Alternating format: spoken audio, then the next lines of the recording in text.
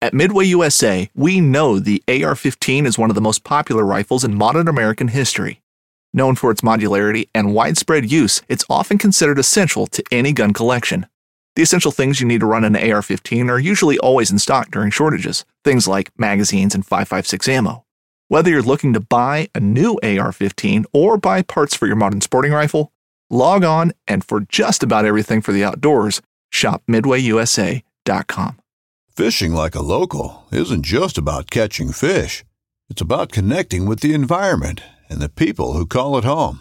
It's about hearing the stories and traditions that have been passed down for generations and sharing unforgettable moments with the people you meet along the way. Fishing like a local is having an experience that stays with you forever. And with Fishing Booker, you can experience it too, no matter where you are. Discover your next adventure on Fishing Booker.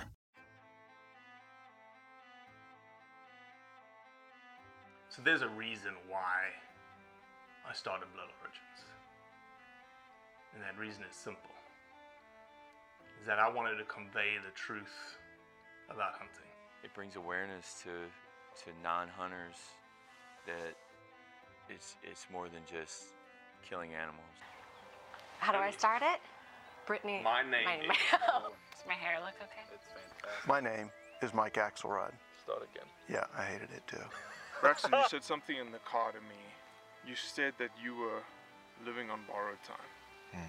There's a perception around who hunters are, what we're supposed to be, and a feminist that works for a non-profit that is a hunter that has only eaten wild game for the last 20 years is likely not the thing that people think about when it comes to a hunter.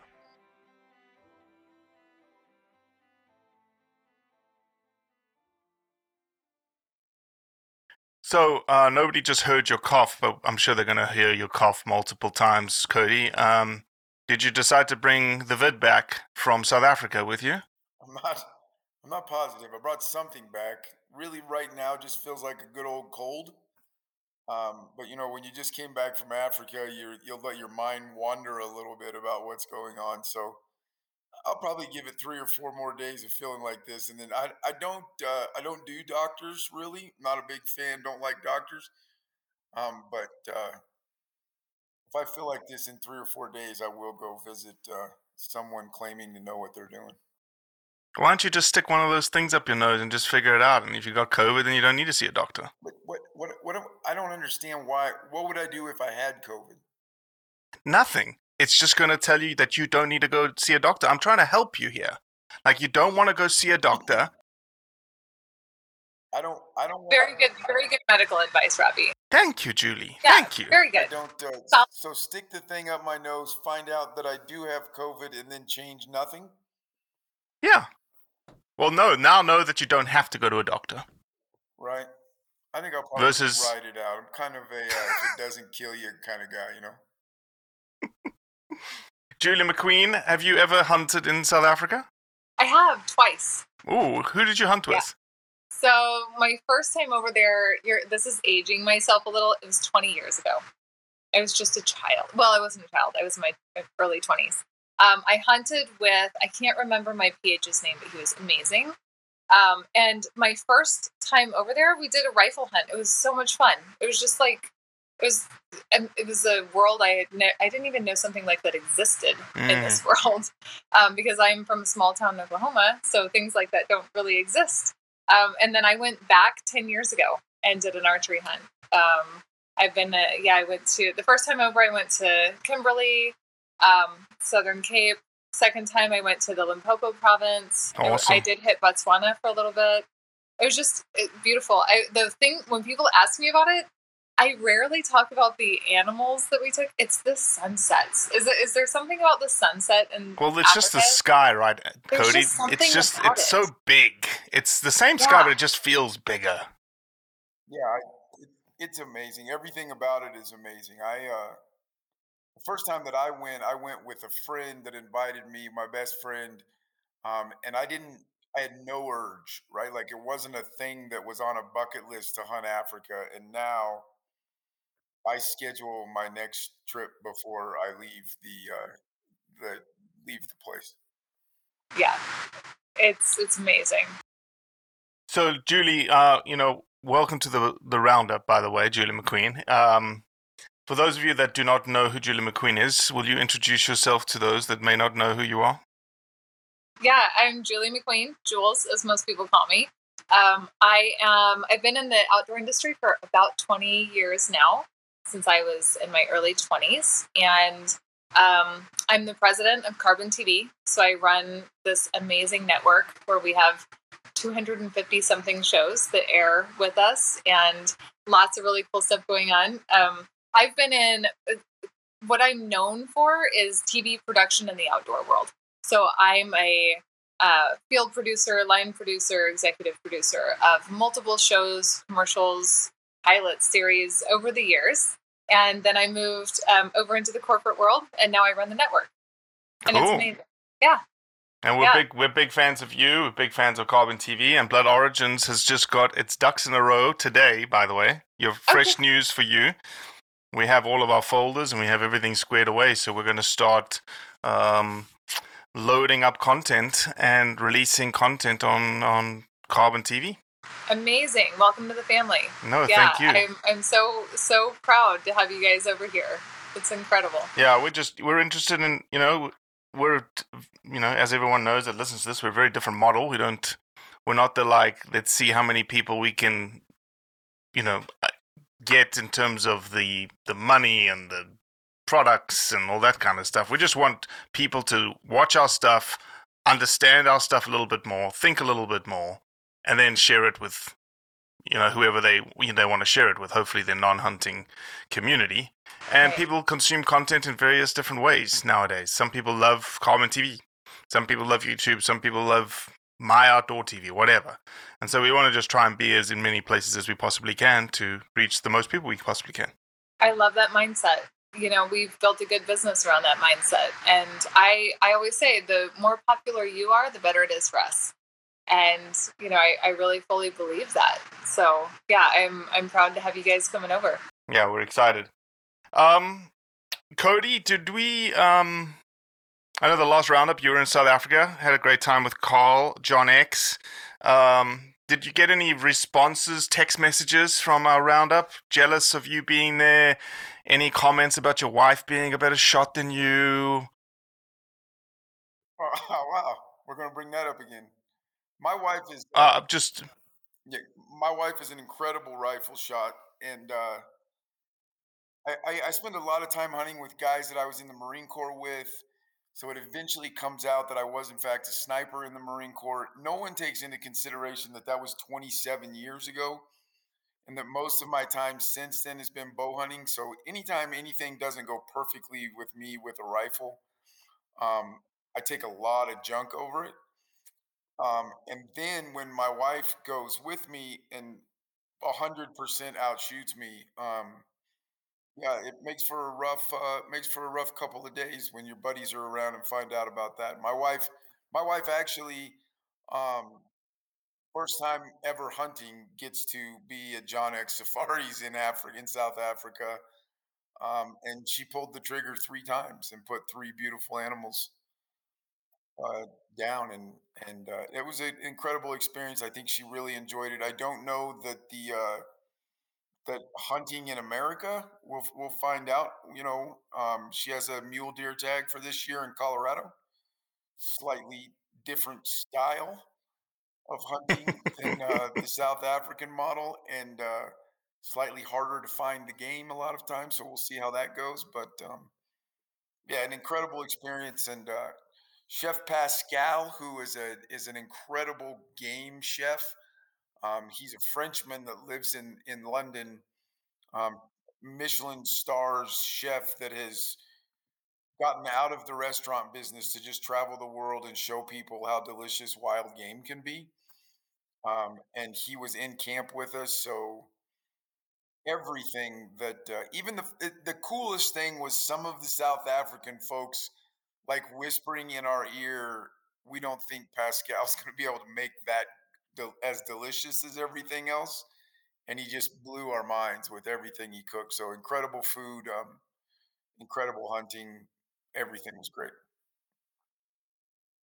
Sounded like a bunch of excuses when it came to your shooting, but that we'll understand. We understand.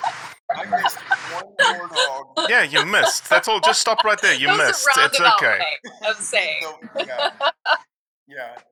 We had a 10-minute argument about the wind call. It was 18-mile-an-hour winds gusting to 25 and a warthog at 548, and I skimmed the back of it. I missed. I'm not saying I didn't, but it was not some easy pud shot. But no, it was a wonderful experience. I took a lot of shit over that deal, especially when my wife then goes out and drops everything. Her spring buck was at 368 and just perfect shot. Um, so yeah, you got to take the good with the bad. Julie, do you have any? I know you're around about this time of the year. That's why I asked you. Are you in your elk camp? Typically, this time of the year, you're in like a place that is your like solitude, right? Yeah, I actually yesterday I was looking back. I do the thing where you like click on the year in your iPhoto and it tells you where you were last year. And last year at this time, I was actually in Utah, helping on a hunt there, and then a year ago tomorrow, I started my Colorado archery elk hunt a year ago. I was supposed to do that hunt again this year, and then I switched to a rifle hunt, and then I canceled that. So I have a very relaxed hunting schedule for this year, unfortunately. But I still get out there a little bit. But right now, I'm at my office. It just means you work more, unfortunately. Man, I work a lot. I do. And it's one of those kind of like, it's a bittersweet thing. It's a blessing and a curse. The business is doing so well right now. I kind of feel like I have to be present for a few things that we have going on. But I sneak out long weekends. I go, I'll hit some places out west and either attend a hunt with other people and I'll film it for them or just be present, and help out. Or, I'll go sneak off on a hunt of my own here and there. Not as much as I used to, unfortunately. Well, that's just part and parcel of the deal. I think Cody and I totaled up. I hunted a total of 3 days in 2021. None of which were with my boys. Yeah. Which is like, what the hell are we doing here, man? I know, right? Yeah, I know. I'm going through this phase right now where I'm setting a major goal for next year to not let this happen again. I need to be back in the field. I remember back, prior to me taking this job at Carbon, when I had my other company, I was in the field 200 days a year minimum. Wow. And it was, I would gauge my success on how many days out of the year am I in the field.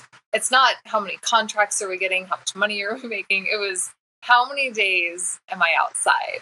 And we were rich, in that way. It was like more than half the year easy in the field producing things. And I'm not saying I'm not completely happy because the business is amazing. I am so passionate about what I do, but things have to change. I need to be back in the field a little bit more for me to really feel like my soul is in the right place.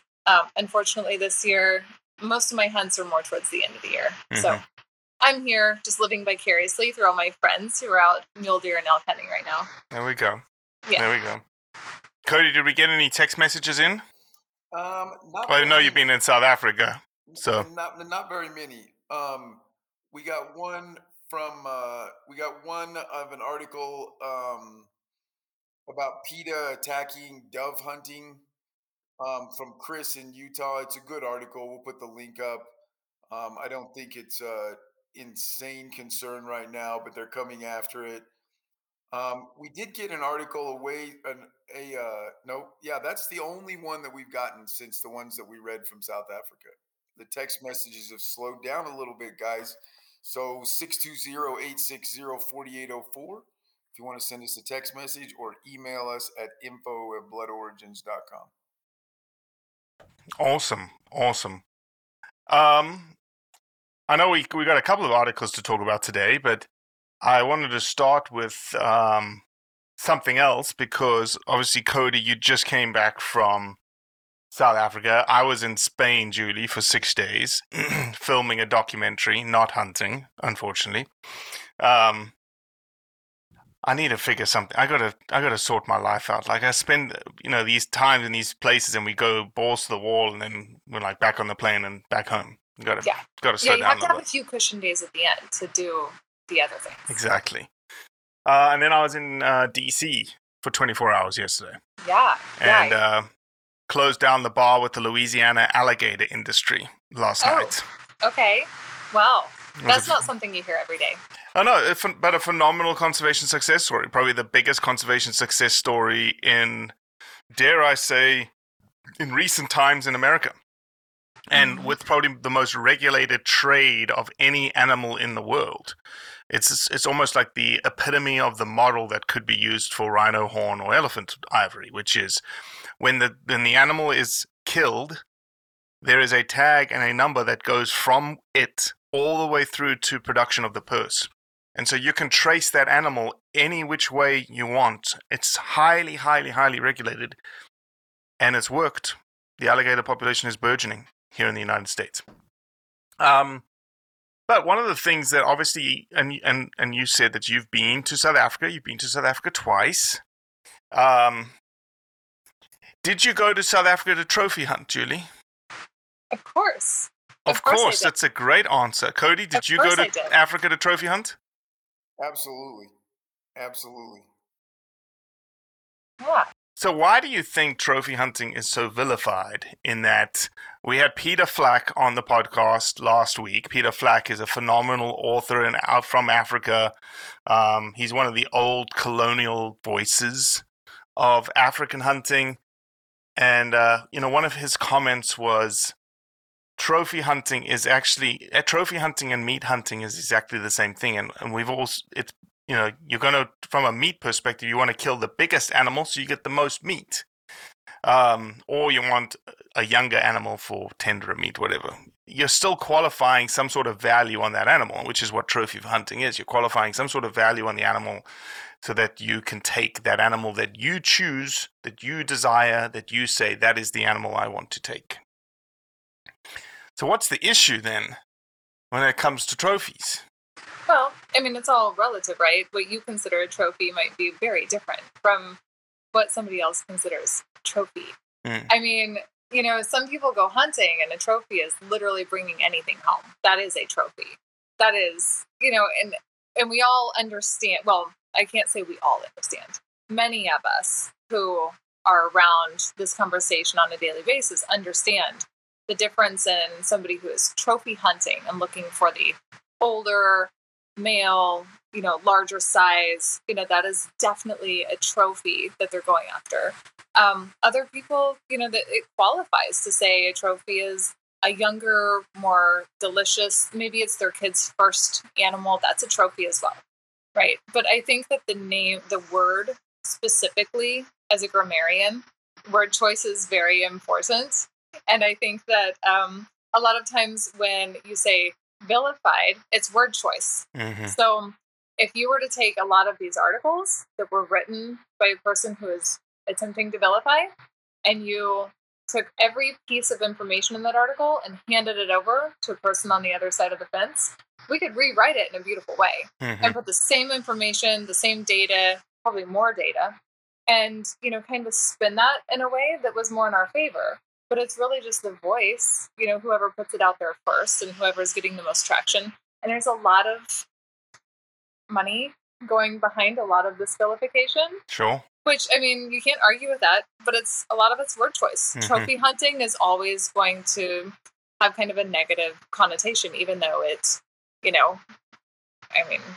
can mean different things to different people. So, Cody, if trophy hunting is always going to have a negative connotation, we've seen in the industry people attempting to create another term for trophy hunting. Conservation hunting. Is it just putting lipstick on a pig? And are we just like creating another issue and you're just calling something, this thing that is gross, that you're going after this trophy, you're just now calling it something else and dressing it up, but we know it's the same thing. Yeah, that's exactly what it is. I read this quote the other day that said, when you give up your language, you give up your culture. And to me, that is what changing words to appease other people is. First of all, I know almost, I, I don't want to say I know net zero. I think that I know zero, but I'm not for sure. People who are hunters who use the damn phrase, right? Like, do you know anyone that walks around with a shirt that says I'm a trophy hunter or is sitting around at the campfire talking about trophies? I mean, like, it's not it's not a thing that is prioritized by anyone that I roam around with and hunt with is that phrase. Um, the other, Julie, you made exquisite points and they're all spot on. The other thing that I think is very, very important, and maybe in my mind is the biggest factor, is the misinformation of I don't think now if you step off into predators, it gets a little janky and we have to defend it through other means. In the United States, you can't just take the trophy, the quote unquote taxidermy trophy. It's against the law, right? For the trophy to be the only thing that you take out of the I think we've done the research, Robbie. Didn't we decide that all 50 states have some form of a wanton waste I don't law? know. We didn't get too deep into it. We said we would, but we didn't. Well, there are wanton waste laws. We don't know the extensiveness of them. Um, and then someone who wants to talk about Africa, my experience in Africa is they kick our ass as Americans in the utilization of the entire animal, right? Like there's zero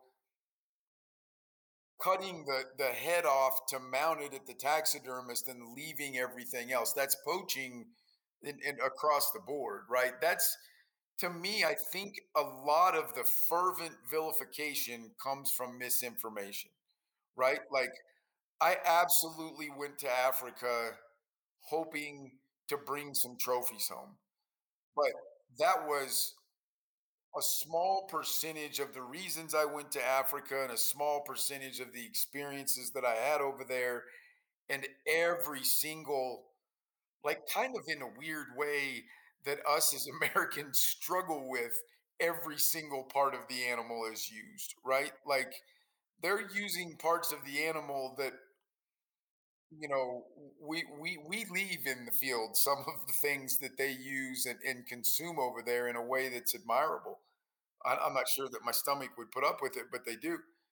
um, I, that's to me the biggest thing happening is the misinformation that all of these Americans and Europeans are going to Africa, shooting animals, cutting the head off, and leaving everything else to waste. If we could Hmm. cure that misinformation, I think the the extreme vilification would back off some because I think there's a bunch of sensible people who and it's a lot of them are hunters, right? But they call themselves meat hunters and then they vilify trophy hunters. Well, I'm a meat hunter as much as anyone else, but I also like to shoot old mature males, and I think there's a lot of misinformation in the concept as well. I think we saw that on a post that you made, I think yesterday, Robbie, with a post was Hmm. yesterday. We even saw some of that inner argument starting to happen. I don't know anyone that I've ever heard of that just shot a deer in the United States and cut the head off for the trophy. That's a poacher. That's not a hunter. I got into this exact argument in Africa at the pub, and the comparison that I made was that Robbie, if you walked into a store and bought a pack of gum and left, and I came in right behind you and stole the same pack of gum and left, you're a shopper and I'm a shoplifter. And that's the difference between a hunter and a poacher. Everybody's fine that you bought the gum, and I'm getting arrested for stealing the gum because I did a bad thing. And I think if we could cure that misinformation, I'm not saying we would fix the whole thing. I just believe there's a ton of sensible people out there who have been misinformed about people who shoot something and then put a memory on the wall. Julie, do you think that that's even possible at this stage of the game to change that perception? So I believe that there's already an abundance of information out there. I do. As a person who runs a network with like the largest library on earth of outdoor content, I know the information is there for the taking. It's free. You can go on, I don't care, Carbon TV, YouTube, anywhere you want to go, and you can put in the right search words and you can find educational and entertaining information on what actually goes down on these hunts. And if you were a person who really genuinely wanted to know and who had an interest in seeing both sides of the story or seeing all three sides of the story, you can find that information freely. I believe that it's not a factor of it's not a situation where, oh, this information needs to be more available. It's that the people on the other side of the conversation genuinely don't want to know that. Maybe there's something that exists in their world, in their past, in their history, in their culture, in their family. There's something possibly blocking them from wanting to know what that information includes. Maybe they're not comfortable with it, and we can't change people. You can't sit there and have an argument online and actually change the way a person is going to live their life if you're not sitting across from them and forming like a real relationship. It's just not going to happen. So my stance on that, after 20 years of kind of watching all of this go down and watching and observing and listening to the arguments coming from all different angles, is it's not a lack of information. So many thousands of people in our outdoor community have put free information out there for everyone to kind of know what actually happens. All of the, in Africa, the villages and the families and the people, everyone who's being fed and supported by these animals that are harvested right here. All of the amazing programs, Hunters Feeding the Hungry and donation programs. And even if the person doesn't, butcher it themselves and take it home to their own family, it is being used in most cases, I would assume. That information is out there. Somebody who is, investing into arguing against that, you're not likely to change their mind by having an online argument with them. Yeah, and I think, that's one of the things that we pride ourselves in that we're going to have that argument with that individual. If Cody gets involved, it gets a little racy. If I'm involved, I stay a little more gentlemanly. But more often than not, it's not actually the individual that we're interested in changing their minds on. It's the 10,000 people that are watching us comment back and forth and what we say and how we say it. So, Yeah, no, I Julie, I would say you're 99.9% accurate, but we have ooh, like 0.1%. Like, what's wrong with the 1.1%? well, the 1% is the very few number of individuals who we have informed them and their viewpoint changed. It's happened. It's kind of like it's my carrot that keeps me going in Love and Blood Origins is that we've had some who literally, now you're right, if they'd have gone and seeked it out, they would have found the information that changed their mind. Instead, they came to argue with us and we put that information in front of them.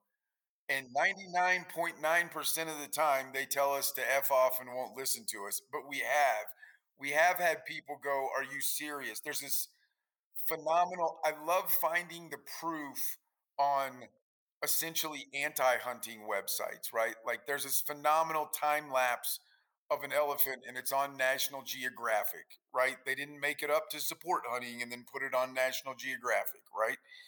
And but it's that how an elephant that's harvested by a trophy hunter is then used by the tribe in the locals in the community.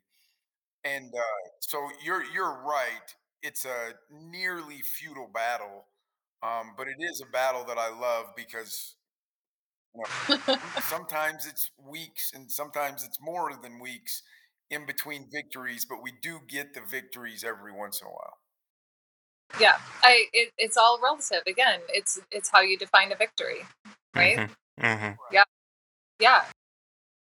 So, on to the first article of the day. I know that wasn't really an article, that was just more of a conversation piece. So, one of the coolest, and I'll say coolest now but I know some of our Indian colleagues will be listening to this podcast and they'll call us out through specific WhatsApp groups and say, nah, it's probably the worst idea that's ever happened in the state of in the Republic of India or the Commonwealth of India. But India is home to, if you've listened to previous podcasts that we've done with Rajiv, who talked about human-wildlife conflict in India, human-wildlife conflict in India is probably number one in the world. Okay, they have a phenomenal predator population. They have a phenomenal predator diversity on the landscape. They have wolves, they have bears, they have tigers, they have leopards, and they have lions. Now they will also have cheetahs. A very, very industrious conservation move is happening right now from Namibia. They're moving 8 cheetahs into a national park in India. And a lot of people are cheering. A lot of people say this is terrible. Because why not focus all of that money, all that effort on the issues that we have in the state of India right now versus introducing this new animal into it? It was on firstpost.com. The article is titled, which is quite interesting, and you can obviously get the feel of this whole effort by the title of the article. It says 2 friends, 2 siblings, and more. Who are the 8 cheetahs coming to India from Namibia? Like as if the cheetahs have personalities and they have, genealogies and whatnots. But good thing, bad thing for conservation, Julie McQueen? So, if I recall, they were considered extinct in 1952, right? Correct. So it's been a significant amount of time since this animal has existed in that ecosystem. And But it used I know that it used to. It did. Yeah. And apparently not very well, right? So there was something that went wrong in the system because they did become extinct officially in 52. So since then, I think that, I would have to kind of take a from 30,000 feet up view of what has happened in those years since. What does the ecosystem look like now? What is how are the other native species, thriving, surviving? Like, what's going on? But, I honestly think that it's always worth a try. If there's a way to reintroduce something like that, as long as the people in charge have really collected the data, right? And it's not just one of those, oh, this sounds cool. Let's do this for a political, because I do also know that they're kind of making this a statement piece as they release these cheetahs. It's like, who is it? The prime minister? I forget. Some guy who's going to release it on his birthday, and That's right. It's kind of a thing where they're doing this for a lot of PR. And I understand that. And I think that if it's done in the right way for the right reasons, it's all about intention. Like, why are you doing this to get attention? If it's data driven and they have actually put the resources in the right place, it could be very interesting. There's a lot that's changed in the past, 60, 70 years. Mm-hmm. So I think that just based on everything I know about that entire situation, I certainly hope, fingers crossed, that somebody has done actual research and that they have, it sounds like they put a little thought into it, but I hope it's not just a PR thing. I really do. Cody, this is, it arguably could be like one of the big momentous conservation reintroductions in the world. We've seen the 24 Lions Project in Mozambique. We've seen Ivan move 150 elephants in Mozambique. They've done some elephant transfers from Namibia up into the Congo. This is huge, man. It's an extinct species, an extinct predator being reintroduced into its native landscape. It's huge. It's a really cool thing today that there's a potential for massive regret in a decade. And it all goes back to exactly what Julie said. It's spot on. I gave the rare Cody thumbs up when she was saying that the having the data thinking through it, and then I would tack on having a plan that India doesn't currently have a very good plan to deal with their human wildlife conflicts with predators. Um, Having a plan and being willing to do what's necessary to not regret it horribly in a decade. Um, and I don't think 8 cheetahs are going to cause some huge problem on a grand scale in the country of India. But a decade from now, I don't know my cheetah repopulation numbers very well, but a decade from now, 80 cheetahs. No, too many, Robbie. I got to scout. I- Yeah, you got You the got the Robbie thumbs down. Kroger, you got the Robbie Kroger raised eyebrow look. right, whatever. Take everything that Julie just said. Also, add if they don't have a plan that there could be some massive regret in a deck. To me, it's no different. I think having wolves on the landscape in the mountain states in the United States is cool as hell. I do. I think having wolves around is cool as hell. But we're screwing up in most places with the plan. With looking, I don't want wolves to go away in the Rocky Mountain states. I think it's cool that they're there. I love hearing them howl. Kind of gives me goosebumps when I walk down a track that a pack of wolves went through the snow before me. That's amazing to me. Absolutely ridiculous how out of control they've let the numbers get in certain places. And if that happens with the cheetahs, it's nobody's fault but their own. I also do think it's very interesting. Like you read that article, there was a specially fit 747 or something design, the, Hmm. the argument of could this money have been better spent? To me, that's whoever's money it is decision. Right. Right. But that's definitely a thing that could be discussed as well. I like predators, man. I like big predators. Um, and I love them getting reintroduced into places where poor human practices over the last 100 to 150 years eliminated them. I like those stories. But if you don't have a plan, it can really mess things up. Well, unfortunately, I think the answer to India is that there isn't a plan, Yeah, that's because what I said. right now there is Fuck no there. Does it kind of seem like, by the title of that article that you just read, Robbie, that maybe they're trying to downplay the human conflict situation because they're like, oh, Sally the cheetah's not going to eat anybody. I mean, Yeah, it's Sally they're and the two buddies that are inseparable, and they're buddies. Yeah. They're not going to harm anyone. But I think that is, it kind of goes full circle to what we were talking about earlier about word choice and framing, and they know their audience, and it's very clickable, right? If you see that article, you're going to click that and go like, oh, that sounds really cool. They get a private plane and a cool little helicopter. Yeah, they get some meat thrown at them for a little bit, like get them back in the get them acclimated to the area, and they've made it a very humanized experience, and it may just be kind of a way to downplay, which could be good or bad, right? You don't want people to get all up in arms if this is something that's already going to be done, it's already set in place, you're not trying to upset the population about it. But I think data, facts, being real about it is just the responsible way to go, instead of pretending like they're all just buddies and they're just gonna, not gonna harm anybody. Well, India has a very strong animal rights and animal welfare sort of agenda. It's been like that since hunting was banned in 1977. There is no wildlife management essentially in place except for very, very nuisance animals. If you want to hear about that, we did do a podcast with Prasanth Singh, who is a contracting man-eating leopard hunter in the state of India.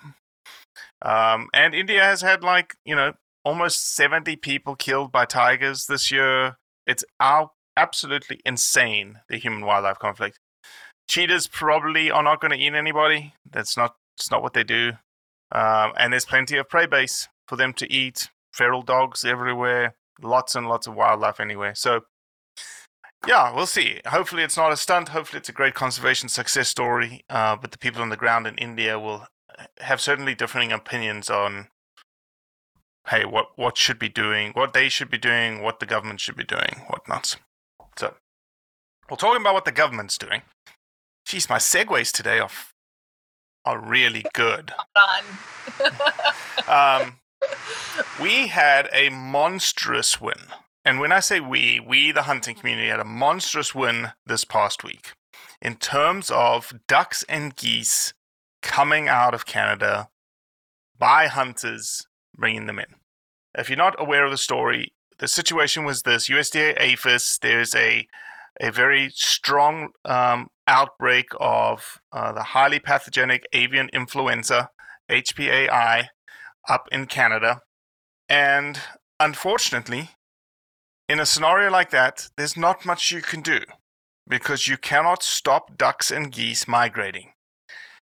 But the only thing that you can do, which probably accounts for 0.1% of any movement of this HPAI, is to limit the movement of dead carcasses of ducks and geese, which are hunters. Some well-meaning biologist said, this is a good thing, this is my job, this is what I need to do, and put this recommendation forward as a regulation, and it got promulgated.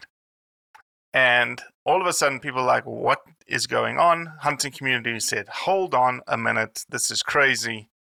You're now telling us to get into the, not, because there's no law, I don't believe, Cody, based on some of the stuff I've read. It's not wanton waste, but you're encouraging people to just throw away their dead ducks because they don't want to use them, they can't use them anymore. And also, you're breaking a bunch of federal laws because you have to keep identifiers on the bird itself to what kind of bird it was and tied to your limits. Well, lo and behold, it got absolutely reversed. Completely. Back to normal. Back to everything. Leave the wing on. Take everything else out. But they just added a couple of stipulations. Make sure it's clean of dirt and all that kind of stuff. So actually quite a massive, massive, massive win. I don't know if you heard about it, Julie. What are your thoughts? Yeah, I did hear about it. And, I think that it is a huge win. I think that anything that kind of gets people in the mindset of just being more responsible overall. I know one of the things, that they listed as, I don't know if it's regulation or recommendation, but making sure that your other gear is washed clean, right? Mm-hmm. So like getting all of the, if you have feathers or blood or, meat byproduct, if you have all of it kind of on your gear, making sure everything's clean, tidy, put away. So you're not just kind of transferring that around. I think that's good practice anyways. Sure. I think, in general. And I do think that a lot of people probably really appreciate that even if you have to take a few additional steps, at least you're able to transport what you want to. I think, in any of those cases where there's, even if it's a tiny risk and it's 0.01% of a risk, why not take a few extra steps and be responsible about it? I think it's great. And I think that we'll probably see more arguments from both sides coming up in, the next couple of years on that. Do you think so? Like, it was one of those things that it wasn't like an anti-community that came out against the regulation. Mm-hmm. It was a government agency that was like, oh, when they really thought about it, okay, this just is it's the classic scenario of an academic biologist making a call saying that's a pretty good call, but not thinking about the ramifications, the politics associated with it. Mm-hmm. Yeah, but I think that because there's, some type of a question, there's even a question to it. I think that it'll always come back up. It will probably get better, as the years go on. People will start understanding it's not as much of a risk as what they thought in the beginning. But I think overall, just all of those recommendations, whatever you want to call it, regulations, I think that it's a healthy practice anyways. Do you really? Cody, any thoughts? Well, just the grumpy old man thoughts that the Which you play so well, by the way. You play very well. I'm not really acting. The the article says that there was meetings before. Conservation groups, hunting groups were all a part of it. And I think, and it sounds to me like everyone left those meetings kind of thinking they had a happy compromise, and then boom, that wasn't at all what APHIS put out when they came out Mm. and banned this. Um, that part of it makes me question your scenario of this innocent, well-meaning biologist was behind this. I don't know why. I got nothing. It's lunatic conspiracy There's theories. no way this is a conspiracy theory. Everyone's Why like, would they even noted in their little press release that yes, we know this affects hunting and hunters. There is no way that they purposely did it to attack hunting and So hunters. why did they leave the round table with a different agreement than they released shortly thereafter? All sorts of things could have changed their minds. There could have been pressure from someone else, pressure from politician, pressure from someone. It's not a point in pressure saying, I want hunting gone. And I think that's where the conspiracy theory has come into it. Could have been. That's all I'm saying. I'm not saying it was because I have absolutely no idea. Julie just lost power in her entire building. I have to turn I'm in my office. I have to turn my office lights back on. It's a good thing it's not a video. Yeah, it's a good thing know. it's not a video. Cody, funny scenario. Last time Julie and I were on a podcast together and it was a video, Julie had this monster black eye. I did. And I was like, shit, Julie, how'd you get that black eye? She's like, I dropped my phone on it. Right on my face. Yep.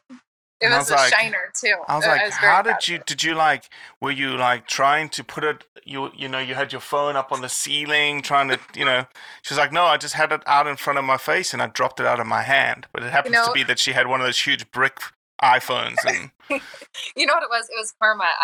I preach about like getting good sleep and no screen time and whatever. I woke up in the morning, picked up my phone first thing and dropped it right on my face. So karma. That's what that was. Oh, hilarious. Yeah. Hilarious. Okay, my lights are back on now. All good. So last discussion point of the roundup.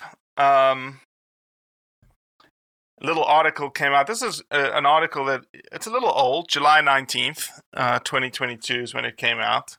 And I don't believe there's been an update since then. Someone can fact check us, and if they do have something to share, please send it to us. But this is in usnews.com. The Wisconsin DNR, Department of Natural Resources, says no release date for the new wolf management plan. Wisconsin wildlife officials say they do not know when they'll release the new wolf management plan after initially saying the document would be out this spring. Cody, what is the conspiracy that is happening here? I don't know if there's a conspiracy here. This is one that because you were involved in this a lot. Yeah, and this is your bread and butter. I'll lay this issue back on hunters and probably piss some people off. That when the wolves got delisted in what 2019, 2020. It's before COVID. Yeah, hunters. I'll just use that phrase and not get more specific. Put immense amount of pressure on Wisconsin to rush immediately into a wolf season.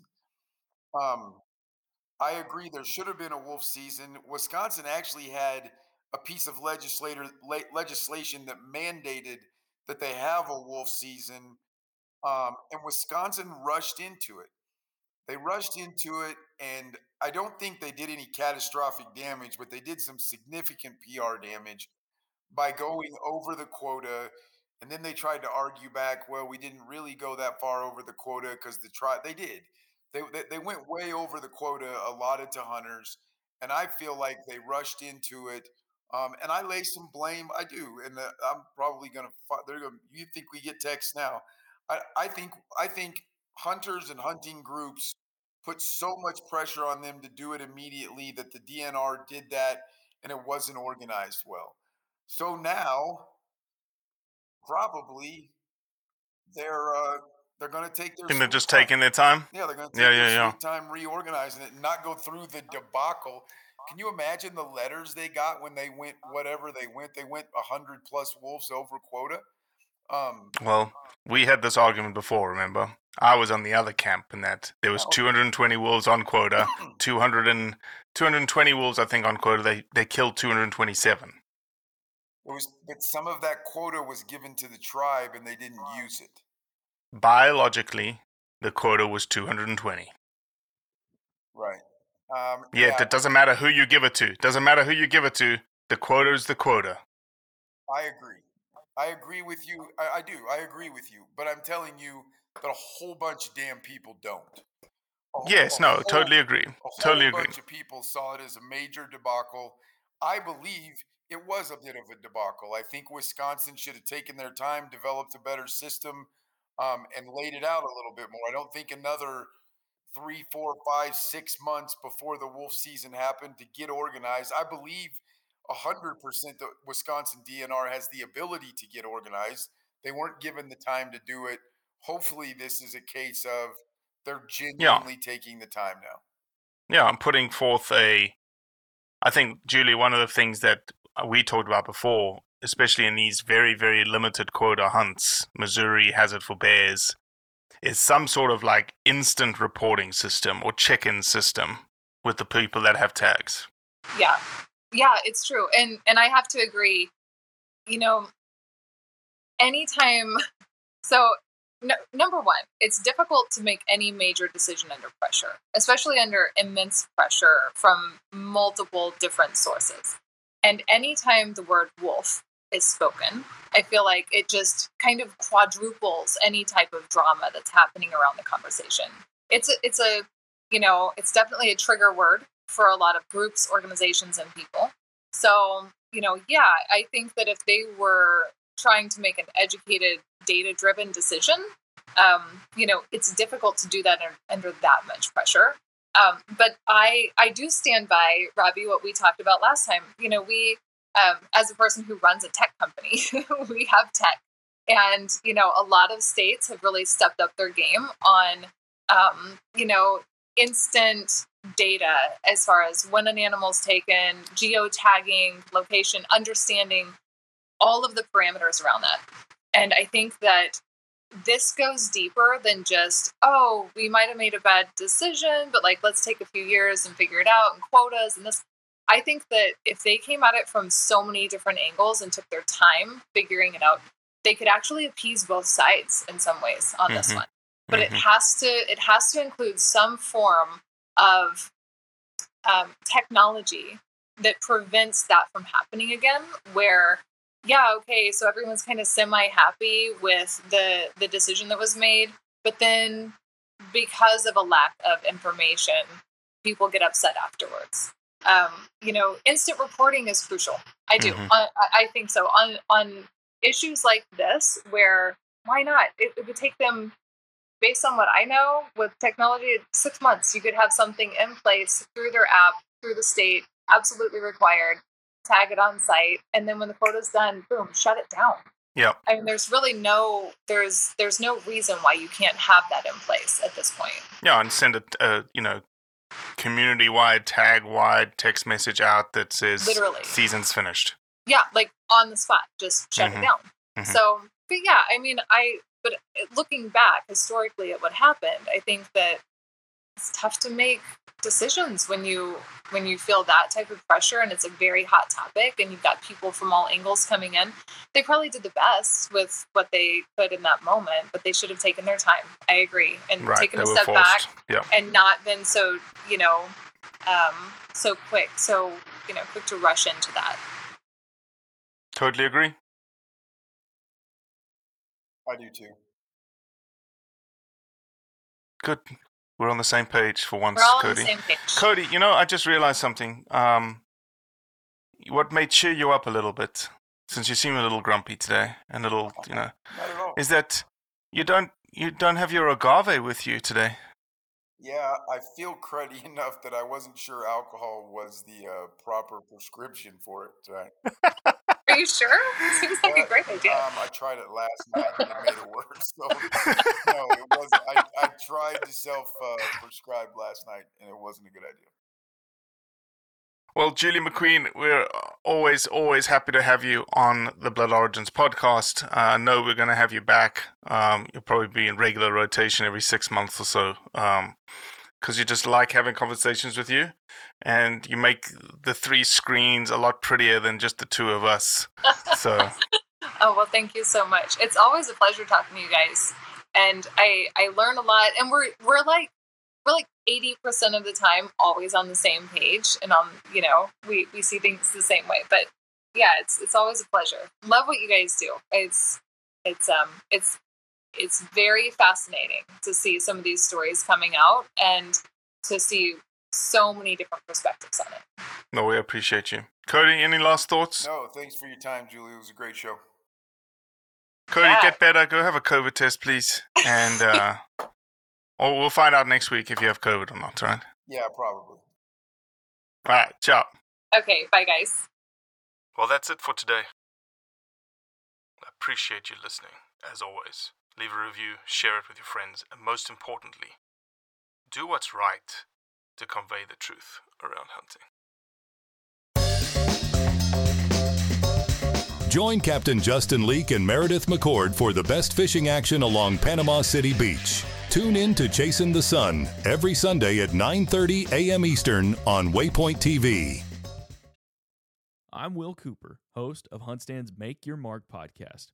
For even more content, be sure to watch the original films from HuntStand Presents on the Waypoint TV channel every Tuesday at 10 p.m. Eastern. Visit waypointtv.com to learn more.